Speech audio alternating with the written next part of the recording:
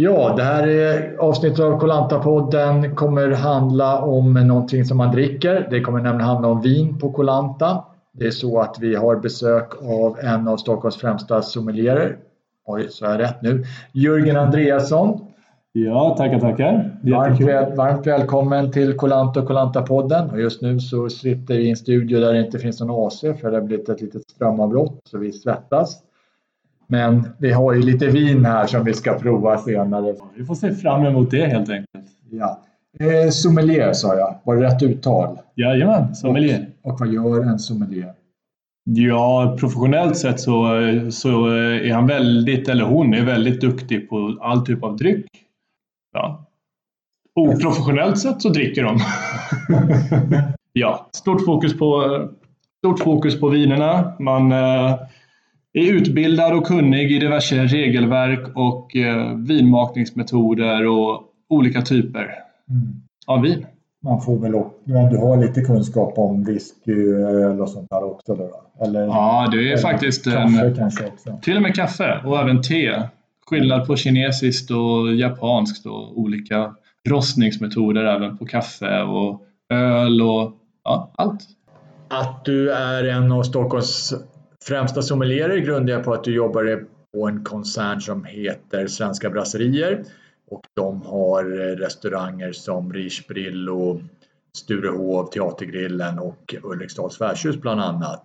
Precis, det är ju en väldigt anrik koncern kan man säga som driver och förvaltar många institutioner av restauranger i Stockholm där utbudet av gäster är väldigt stort flöde så att det är en stark lyx att vi faktiskt har möjligheten att kunna få jobba heltid med att enbart fokusera på att hjälpa gäster med bra dryckesval. Och nu har vi gjort så att när vi ändå hade det nere här på Koh Lanta så tänkte vi titta lite närmare på vad man kan hitta goda viner på Koh Lanta och kanske man får lite redskap hur ska man hitta bra viner i de vinlistor som finns här. Därför har vi valt att besöka några restauranger och vi tänker berätta vad Jörgen valde på dem och varför han valde dem. Och urvalet av restauranger är inte helt slumpvis utan vi tog några restauranger där vi vet att de i alla fall har ett par viner att välja på men det är lite slumpvis eftersom vi hade kort om tid att göra det här, bara några kvällar och då har kanske några restauranger inte kommit med som vi annars skulle valt att besöka där vi vet att de har bra viner. Men nu blev det så här och första kvällen som vi var ute och åt och drack var vi på Young Garden på Long Beach eller Relax Bay. Ja, exakt. På Young. Ja. Jättetrevligt. Vad kan vi säga om vinlistan på Young Garden då? Den var väldigt bra. Jag visste ju inte riktigt vad jag skulle förvänta mig när jag åkte hit med tanke på att jag fått höra mycket att det kanske inte är så starkt utbud. Det är både med importen och problemen kring alkoholskatten att få in alkoholen i landet och ön. Så hade jag inte höga förhoppningar. Men jag blev starkt överraskad positivt sett i det faktum att de hade inte många viner att välja på. Men däremot ett väldigt noggrant val såg man att de hade tänkt över att vi vill gärna erbjuda något vin i varje stil och smaktyp för alla människor som kommer. Smalt, men ändå brett då. Vad fastnade ni för till slut? Vad blev det för något? Vi fastnade för Pinot Noir, druvan, gjord av Gérard Bertrand från Frankrike. Pinot Noir är något man hör ofta, men kan du beskriva vad är en Pinot Noir? Ja, druvan Pinot Noir det växer i hela världen och görs på en del olika sätt. Men gemensamt är att den är väldigt lätt att dricka. Inte alls någon strävhet eller att det bråkar i munnen utan... Ett lättdrucket vin som du kanske valde lite med tanke på värmen. Ja, det är lätt i värmen att det blir lite för kladdigt och tungt med lite rejälare viner. Så ett lite lättare rött vin fick inleda den här resan. Det blev som du förväntade dig det här vinet? Faktiskt, det motsvarade på många sätt mina förväntningar av en Pinot Noir ifrån Frankrikes mellersta delar vill jag minnas av Bourgogne. Eller nej, förlåt, det var till och med södra Frankrike. Pinot Noir så är det lättdrucket, så det betyder att man kan, även om man är lekman så är det ett ganska säkert val om man hittar det. Eller... Ja, det tycker jag. Det är ett bra ingångsvin om man är ute efter att lära sig uppskatta röda viner. Och framförallt är det ett väldigt bra alternativ för fisk till exempel. Om man gillar att dricka rödvin eller man ändå är sugen på rödvin trots att man väljer fiskrätter eller liknande, så är Pinot Noir go-to-vinet. Det här gamla tabut, man får inte dricka rödvin till fisk, det gäller inte. Nej, det tycker jag inte. Det är no. Man kan dricka vad som helst. Ja, det tycker jag. Och jag tycker det är väldigt viktigt att tänka på faktiskt, att flika in snabbt på det, att det är sällan själva råvaran som avgör, utan det är faktiskt mer tillagningssättet och tillbehören. Ja. Menar, tar du en torsk och sen lindar du in bacon i det och serverar med en liten lätt rödvinssås och rostad potatis. Det kanske inte är en normalrätt, men man kan ju. Inte skulle jag vilja dricka vitt vin till det. När det är mycket rostade, tunga tillbehör. Ja, följ inte taburegler, det är tråkigt. Jan, som du sa, hade en spännande vinlista. Och inte bara säkra val så att säga. Nej, en liten men bred och väldigt professionellt utsatt. Ni valde att inte dricka något vitt vin här, men de hade en del att välja på. Ja, precis. Ja, jag tycker att vita sidan var väldigt snarlik också. Noggrant urvalt för att alla ska hitta något de gillar oavsett vad man har för preferenser. Sedan gjorde vi ett besök i Saladan på en restaurang som heter The Frog, eller Grodan i folkmun. Och där, vad har du att säga om deras vinlista då? Där valde du ett vitt vin som var lite, och sen ett rött vin. Du valde 2 viner där. Ja, det vita vinet var ju en Chardonnay från Piemonte, från norra Italien. Fantastiskt gott, jättegott var det. Och Chardonnay, det är en druva som... Chardonnay-druva ifrån ursprungligen Frankrike vill jag tro. Mer eller mindre. Ja. Där, den är en allt-i-allo-druva. Den är lite att köpa grisen i säcken om man inte riktigt vet vad det är för typ av vinmakare eller region. Den är väldigt neutral i sin stil naturligt sett. Så det är druvor som vinmakare gillar att jobba med, för då får de visa vad de tycker är kul och deras sätt att jobba. Så att det kan vara allt från en lite subtila gröna äppelkaraktärer på den till riktigt fläskigt, smörigt, brett, oljigt. En Chardonnay har jag ena på ett ställe och sen så nästa gång jag provar en Chardonnay så kan det vara helt annorlunda. Ja, verkligen. Så att det är lite svårt. Ja, det är väldigt varierande alltså. Ja, det är oftast att vindruvor och då framförallt Chardonnay har en förmåga att anpassa sig och visa att den smakar som växtplatsen. Att är det kallt område då är det lite mer de här, men det är lite som äpplen och sådär. Att ett grönt äpple, det smakar inte så mycket och har hög syra, medan ett rött äpple är mycket mustigare och mjukare när man... Eller beror det lite på vad det är för jord kanske också. Om det är mycket kalkrik jord så smakar det på ett sätt. Ja, definitivt. Det har väldigt mycket. Och den har en förmåga att visa sig tydligare när det är i kallare klimat. Då lyser den igenom eftersom frukten inte hinner bli så mogen och smaka så mycket. Ju kallare desto mer tydlig mineralitet ifrån jordmånen dyker upp. Det här som vi drack på The Frog, jag kommer lägga upp bilder på vinerna på vår Facebook-sida så kommer vi se bara med. Men det här gav du... Ja, jag tycker att det där är en 4 av 5. Ja. Jag tycker att det Piemonte-vinet var väldigt... Det var friskt och lite lätt mineralitet eftersom Piemonte ligger lite runt bergen med en del dimma och kyla på nätterna och morgonerna. Så att de behåller den här fräschheten. Men ändå soligt och varmt på dagarna. Vilket gör att de hinner utveckla en viss smakkaraktär i alla fall. Sedan valde du, det var ju också lite kanske tanke på att det skulle passa som lite lätt, nästan fördrink också. Var det inte så? Ja, det är alltid skönt att värma upp med något som som man kan skåla i och hinna landa och bli lite sugen på mat. Sen gick du in på någonting annat när du valde det röda vinet. Ja. Vad valde ni då? Då valde vi en Malbec ifrån Argentina. Malbec-druvan från Trapiche, va? Trapiche var producenten. Ja. Väldigt god. Den är ett väldigt säkert kort för sällskapsdrickande och njuta och samtala kring. Malbec-druvan, den är alltså väldigt typisk för Argentina. Ja, precis. Den är faktiskt Argentinas nationaldruva när det gäller röda viner. Den görs i väldigt stora mängder. Argentina och även en del andra nya länder, Chile, Nya Zeeland med flera, de kommer alltså med stormsteg och producerar viner i stora mängder nu. Det gör de verkligen. Alla de kan ju kategoriseras som nya värden när man pratar viner.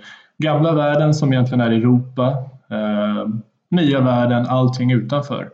Som ligger lite efter i både regelverk och tradition och rutin och generationserfarenhet.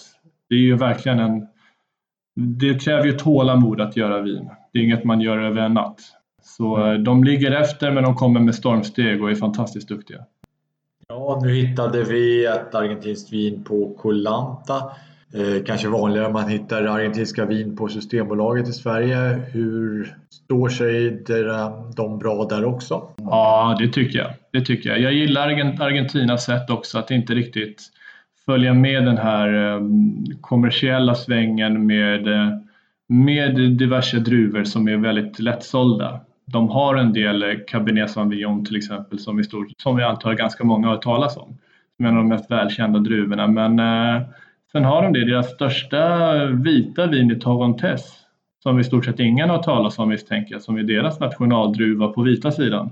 Och Malbec på rödan, så att de har sina nischar, vilket jag tycker är jättecharmigt. Vill du säga något om det här med röda viner på grodan? Var det lätt att hitta något där? Eller? Ja, jag tycker att grodan hade en väldigt generös inställning till sin vinlista där det märktes att det finns en smakstil som de går efter.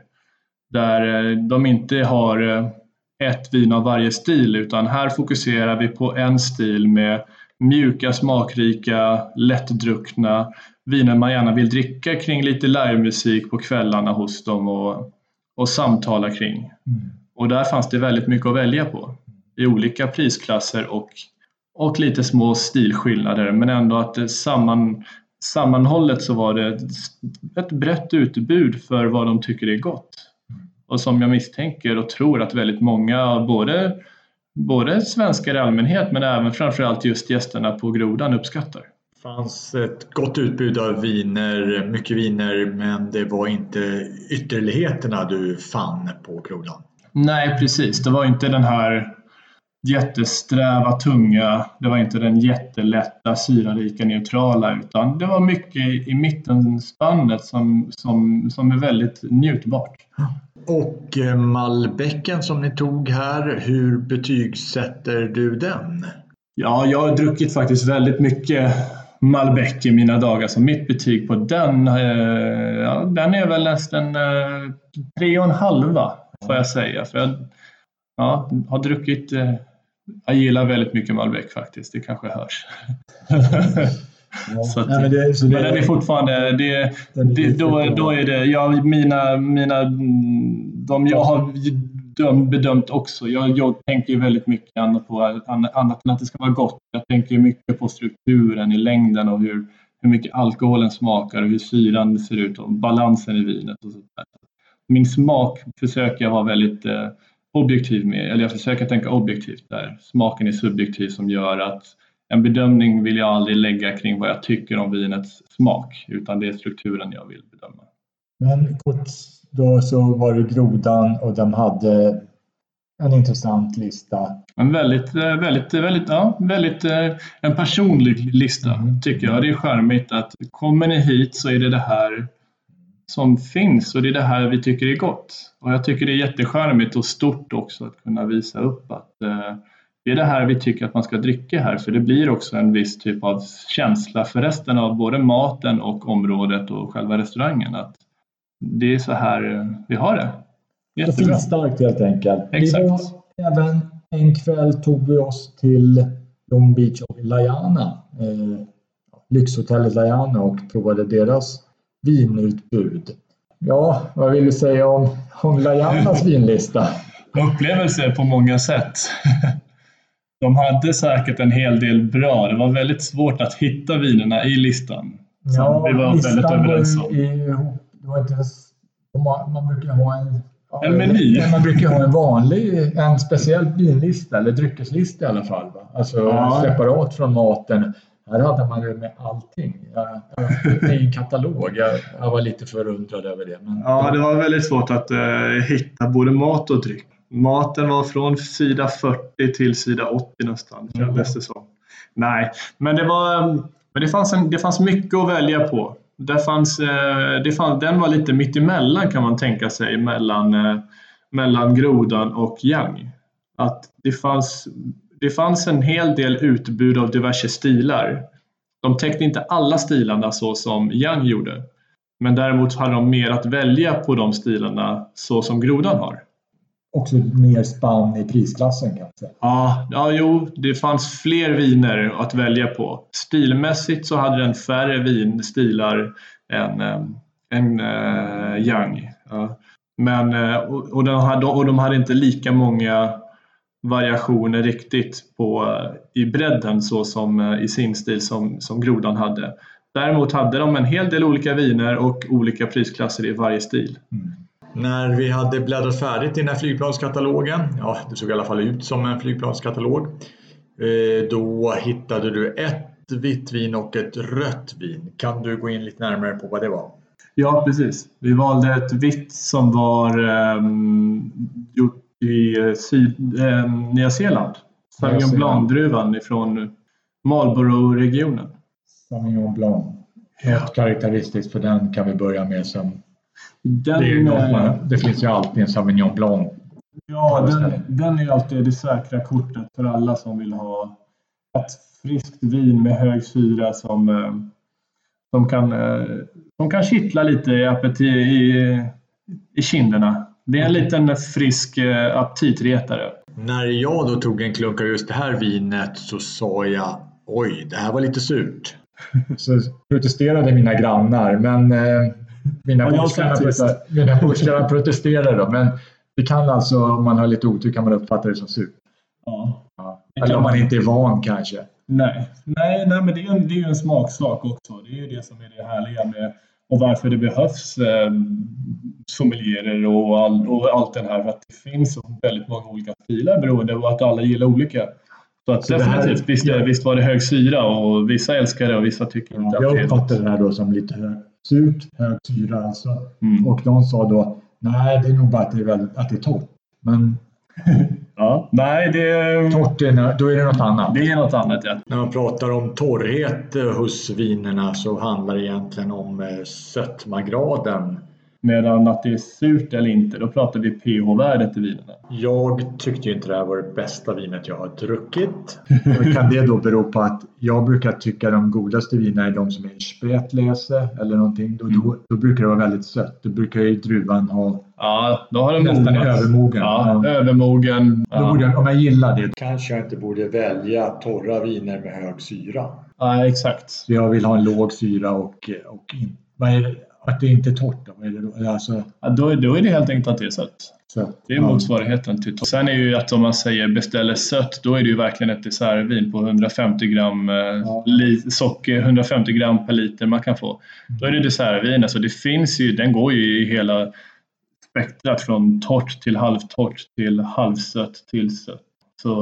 Så halvtorrt kanske man kan prova nästa steg eller halvsött beroende på vad man är mest bekväm i. Vad tyckte du om den här Sauvignon Blanc? Och det var faktiskt väldigt exakt vad jag förväntade mig själv, så att den håller jag väldigt, väldigt högt. Det var ju en 5 av 5. Det var det du hoppades på när du såg den i listan. Ja, men för Sauvignon Blanc är ofta den säkra, smakrik, på en hel del frukt, men oftast väldigt, väldigt frisk. Beroende på vilket klimat. Du kan dricka den ifrån Loiredalen i Frankrike där den är mer mineraldriven och frisk och lite mer neutralare. Sen Nya Zeeland eller Sydafrika där du har betydligt mycket mer krusbär-smak. Men det är alltid en frisk och fräsch ton på det. Och det var precis vad jag hade förväntat mig och hoppats på. Så att den levererade. Och sedan tog du ett rödvin här. Ja. Vad blev det du valde då? Då var det en Pinot Noir som för mig var själv väldigt... jag var väldigt nollställd även på den. Jag hade ingenting att gå på tyckte jag riktigt i vad jag kunde förvänta mig av den. Mer än att den var fransk. Det fanns ingen mer exakt förtydling i vilken region den kom ifrån i Frankrike. Och likadant inte heller... Med årgången fanns ju, men den beror ju då på var i Frankrike även såklart, beroende på hur klimatet har varit just där.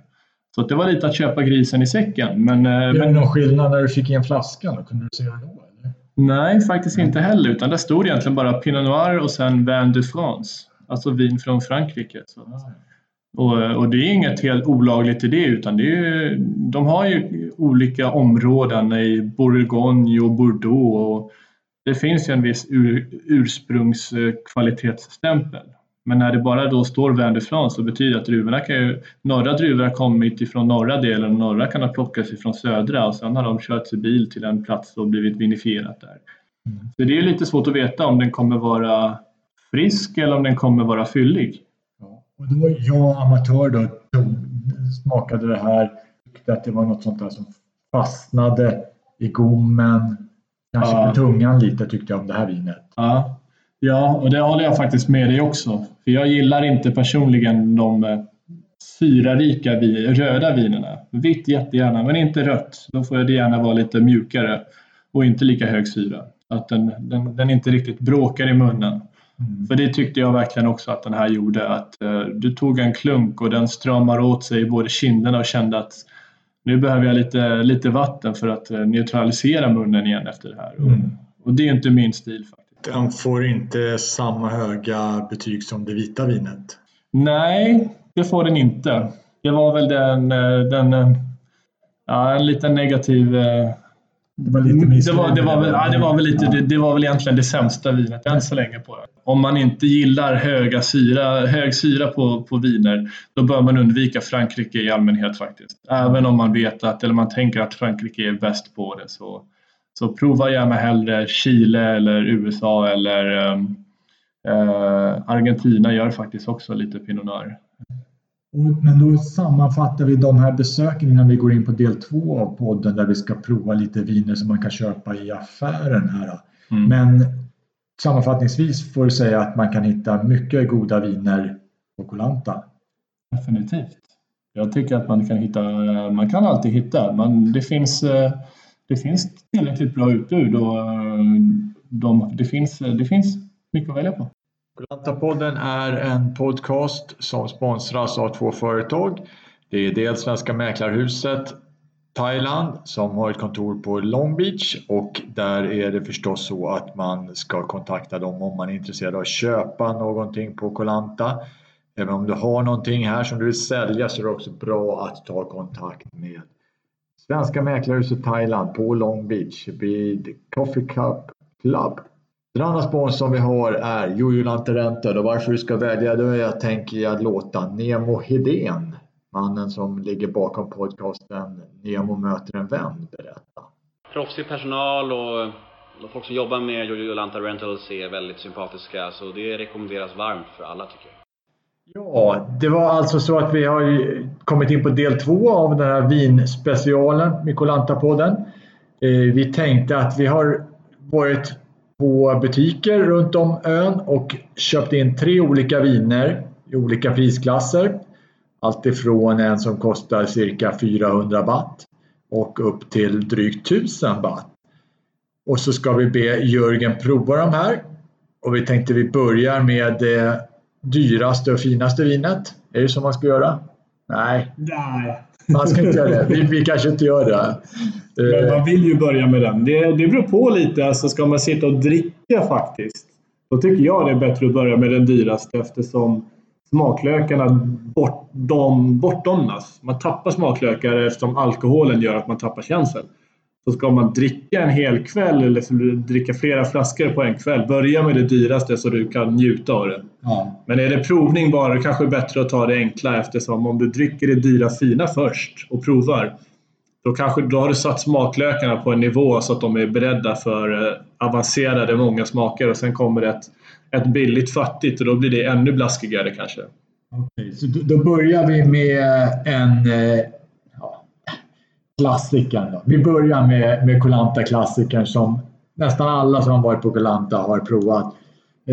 Jag lägger också upp det här som bilder på min Facebook-sida, men det är alltså en Montclair. En Montclair. Vi vet inte om behövs det mer. Ja, det får vi se. Vi får se. En Montclair, och det är, vet du något om det? Ja, jag har hört i förväg att det här ska vara ett vin som är druvjuice som är gjort på plats, och sen har man importerat, alltså man hällt i alkoholen. Nej, man har hämtat druvjuice utomlands. Och sen har man hällt i alkoholen på plats för att slippa importen av alkohol.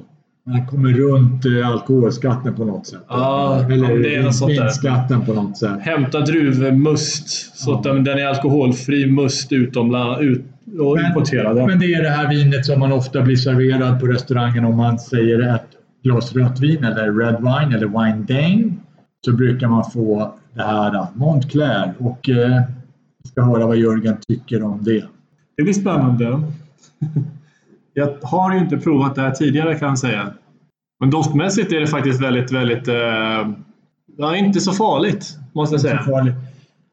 När man nu provar viner, man snurrar runt glaset lite vackert. Kallas med fina ord Swirla.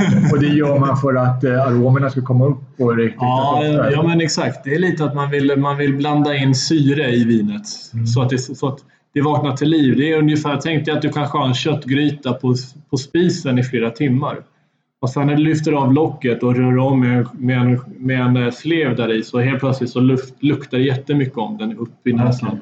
Så det är ungefär det man vill åt här. Att man vill, och här är det faktiskt en lite så här chokladig ekfatskänsla. Så den är ganska så lätt att tycka om. Doftmässigt en liten hit än så länge för ett 400 wattsvin. Jag tar runt i munnen lite extra för att det ska få alla smakerna. Ja, det är lite samma där. Att man suger in lite luft i det när man har det i munnen. Så att och gurglar runt så att det träffar alla smakplatserna i munnen. Så att man får en hel känsla. Men nu var det inte lika bra längre. Det var inte det. Får jag säga. Nej, det var inte speciellt friskt. Fräschören fanns inte riktigt där. Det känns som att det är en hel del socker kvar också. Smakmässigt. Det känns en hel del restsötma. Något som jag inte tycker då behöver man att det är lite mera syra i det för att det ska kunna balanseras. Nu känns det lite sött och kladdigt i stilen. Det är inte samma runda, mjuka stil. Så Koh Lanta-klassikern eller Thailands-klassikern Montclair får av dig inte högsta betyget? Nej, men som tur är så betalar man oftast inte mer än vad man får för det. Antar jag. Så jag vill inte välja att dricka det här igen oavsett om jag får det gratis eller inte. Det går bort. Däremot så kan jag tänka mig att om man inte dricker vin så mycket eller bryr sig så mycket om det jag förstår att folk i alla fall kan köpa det. Jag ska inte sitta och vara dum och säga att ni som beställer det är konstiga, för att det är lika många som tycker att jag är konstig som säger nej till det. Vi har ett vin till som ligger i medelklassen då, mitt emellan Montclair och de lite dyrare, och det här kan man hitta på 7-Eleven och livsbutikerna här. Jacobs Creek, en Shiraz. Är det så? Ja, Shiraz och Cabernet. Det är en blandning på 2 olika druvor helt enkelt.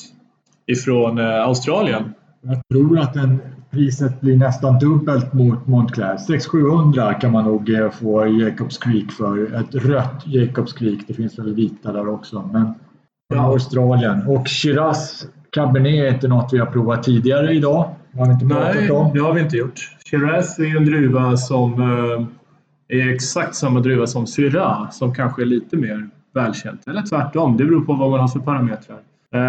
Syrah kallas den när det är lite kallare klimat, så den blir lite stramare och lite mer pepprig i stilen. Medan Shiraz blir ofta nya värden grejen då. Att lite varmare, då blir den lite fylligare, lite mer alkoholrik, lite mjukare. Och sen Cabernet, det är ju förkortningen på Cabernet Sauvignon som är väldigt, väldigt välkänd över hela världen.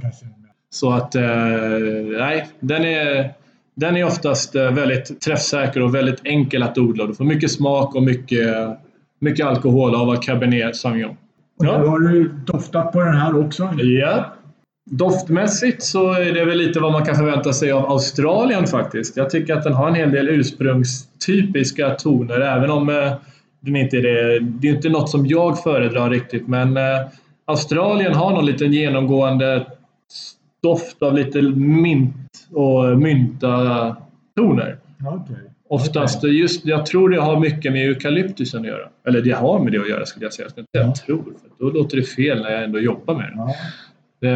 De har ju mycket eukalyptusträd som bidrar med en mycket mintton som sätter sig med vinden på druvorna. Och just Shiraz i Australien får jag, det låter negativt, men jag får en liten ton av bränt gummi, bilgummi nästan på det. Nästan, eller de här de svarta vingummina i godispaketen, du vet. Ja. Ungefär den smaken hittar jag på Shiraz i allmänhet. Så skulle jag säga om det här vinet i doften.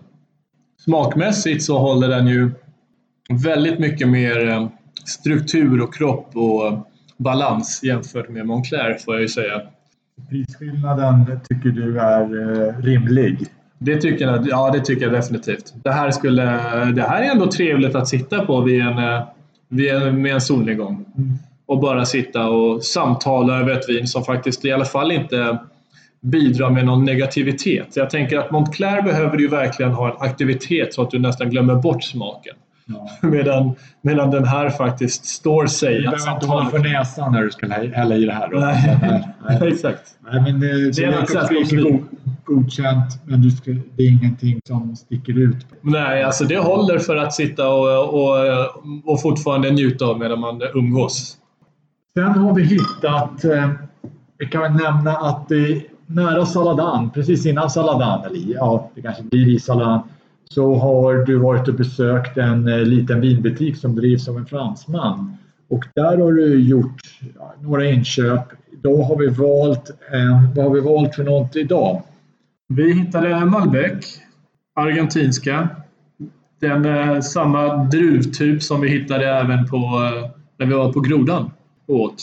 Så det här är en Malbec från Mendoza-regionen i Argentina.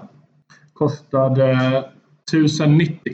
Ja, då går vi upp lite till. Men, och vad säger du om det här vinet då? Jo, det här är ju något som normalt sett är lite fylligare och tätare framförallt. Jag brukar ofta benämna när vi pratar kvalitetsviner om något som, alltså viskositeten på den. Tätheten i smakerna. Att ett vin kan kännas fylligt men ändå blaskigt. Det är inte så härligt. Att det ska gärna vara fylligt och tätt. Det ska kännas att det finns mycket smak. Att druvorna har mycket smak i sig i kontra vattenmängden i sig. Att den är väldigt koncentrerad. Det är ungefär när man dricker, då ska göra blandsaft hemma och känna att när man blandat ut med mycket vatten då blir den riktigt blaskig, medan får man bara en liten mängd utan att blanda för mycket, då blir den då är den lite tjockare. Och det brukar oftast, framförallt de här kvalitetsvinerna, lysa upp ännu mer. Att tätheten och koncentrationen av frukten här i doften blir mycket, mycket mer tydlig och aromatisk och komplex. Och det här motsvarar dina förväntningar när du valde det? Eller hur blev det där? Verkligen, det tycker jag, det gör den absolut. Jag gör framförallt Mendoza Malbec, alltså Malbec från regionen Mendoza, är generellt sett väldigt, väldigt bra i stilen. Jag gillar också det faktum där att de brukar oftast odla dem lite högre uppe på bergskanten. vid Anderna precis. Den stora bergskedjan som ligger där. Och där är det ofta mycket, det är ändå snö på topparna, den smälter så att det är väldigt naturligt bergsvatten, väldigt, väldigt rent som kommer. Och det är också en så här skön känsla. Det är väldigt, de jobbar då väldigt, väldigt ekologiskt också.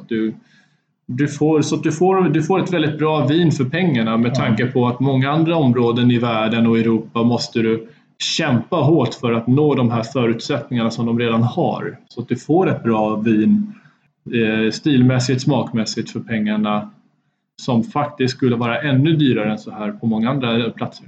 Och då får man säga att det verkar som att när man är här på Koh Lanta, om man vill ha kvalitetsvin, så ska man gå efter då priset säger något i alla fall.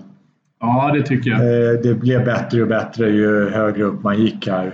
Definitivt. Och jag hittade ju även en hel del viner som ligger där uppåt 15, 16, 17 100 baht. Där tycker jag dock personligen att där blir det ju lite dock att man blir väldigt medveten av att där får du faktiskt betala för lite etiketten och platsen kontra vad det faktiskt är i vinet. Utan här köpte vi ett för 10,90 och det håller fantastiskt bra kvalitet. Och där är det ju faktiskt att du betalar för vad du har fått i flaskan på ett fantastiskt bra sätt. Medan du kanske... Ja, riktigt prisvärt. Bra. Det tycker jag. Det finns ju då andra som alltså diverse bordeauxer och liknande som fantastiskt gott med bordeaux. Det ska jag inte säga någonting illa om. Men det har en lätt förmåga att man får betala extra för att... Ja, men det heter bordeaux. Då blir det dyrare. Mycket bättre än det här som vi har provat. Absolut inte, nej. Kort då, du har besökt den här vinbutiken som inte har funnits alls för många år på Koh Lanta. Vad säger du om utbudet där då? Det var ett bra utbud. Jag blev själv väldigt nollställd. Det var väldigt mycket jag stötte på som jag aldrig har stött på tidigare i producentväg. Regioner och områden. Det var starkt utbud. Det fanns både franskt, det fanns italienskt, det fanns spanskt. Chile, Nya Zeeland, Argentina. Och även thailändska viner också. Om man är här en längre tid så finns det mycket att botanisera där. Som man kan prova som du inte får prova på så många andra ställen kanske. Nej, exakt. Där fanns det också stilar som kanske inte riktigt går lika smidigt att hitta överallt. Väl värt ett besök. Ja. Då har vi provat en hel del viner och gått igenom restaurangviner. Ja. Men du har varit här nu drygt en vecka. Ja, en vecka har du varit här. Är det någonting annat som inte har med viner och så som du skulle vilja tipsa om eller rekommendera om när man besöker Koh Lanta? Alltså, öl är ju faktiskt väldigt gott. Öl, det är långt ifrån det. Ja, precis. Men faktiskt även den inhemska ölen håller ju bra klass. Det är ju många som har sagt att det är ju inte vin man ska dricka i Thailand utan det är ju öl. Och det får jag faktiskt hålla med om att även ölen håller väldigt bra klass. Inte bara den här strandölen utan bra grejer faktiskt. Ja. Starkt duktiga, bra utbud. Och även likaså på sent som igår provade jag en rom också. En thailändsk rom. Vilken var det? Ja, det var Sangsom, ja. Okej, precis. Och du ger den godkänt? Den är faktiskt starkt mer än godkänt. Så du menar att man ska gå in fördomsfritt och prova thailändsk rom? Ja, jag var faktiskt mer fördomsfull än vad jag kanske borde vara själv. Jag doftade på den, då luktade det väldigt bränt och smutsigt lite sådär. Men smaken var faktiskt väldigt, väldigt mjuk och len och inte alls den här brännande mot bråkiga. När man får den i en bucket, då brukar den väl vara utblandad med cola, men du säger att man kan ta den utan det. Ja, det går jättebra. Jag fick ett par frågor.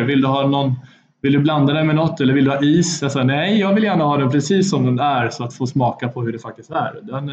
Jag blev positivt överraskad. Så att faktiskt... Man tar den inte till en dessert eller var det...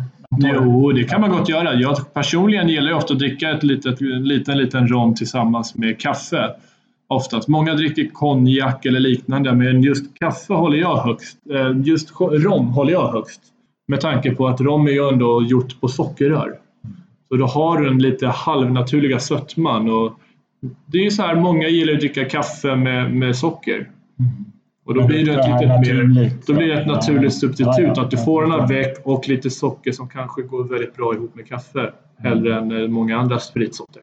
Så att ta en liten rom och kaffe och dessert. Det är fantastiskt. Det var Jörgens tips om vad man inte får missa. Att man måste prova fördomsfritt. Inte ha några fördomar och prova Sangsom, den omtalade thailändska rommen.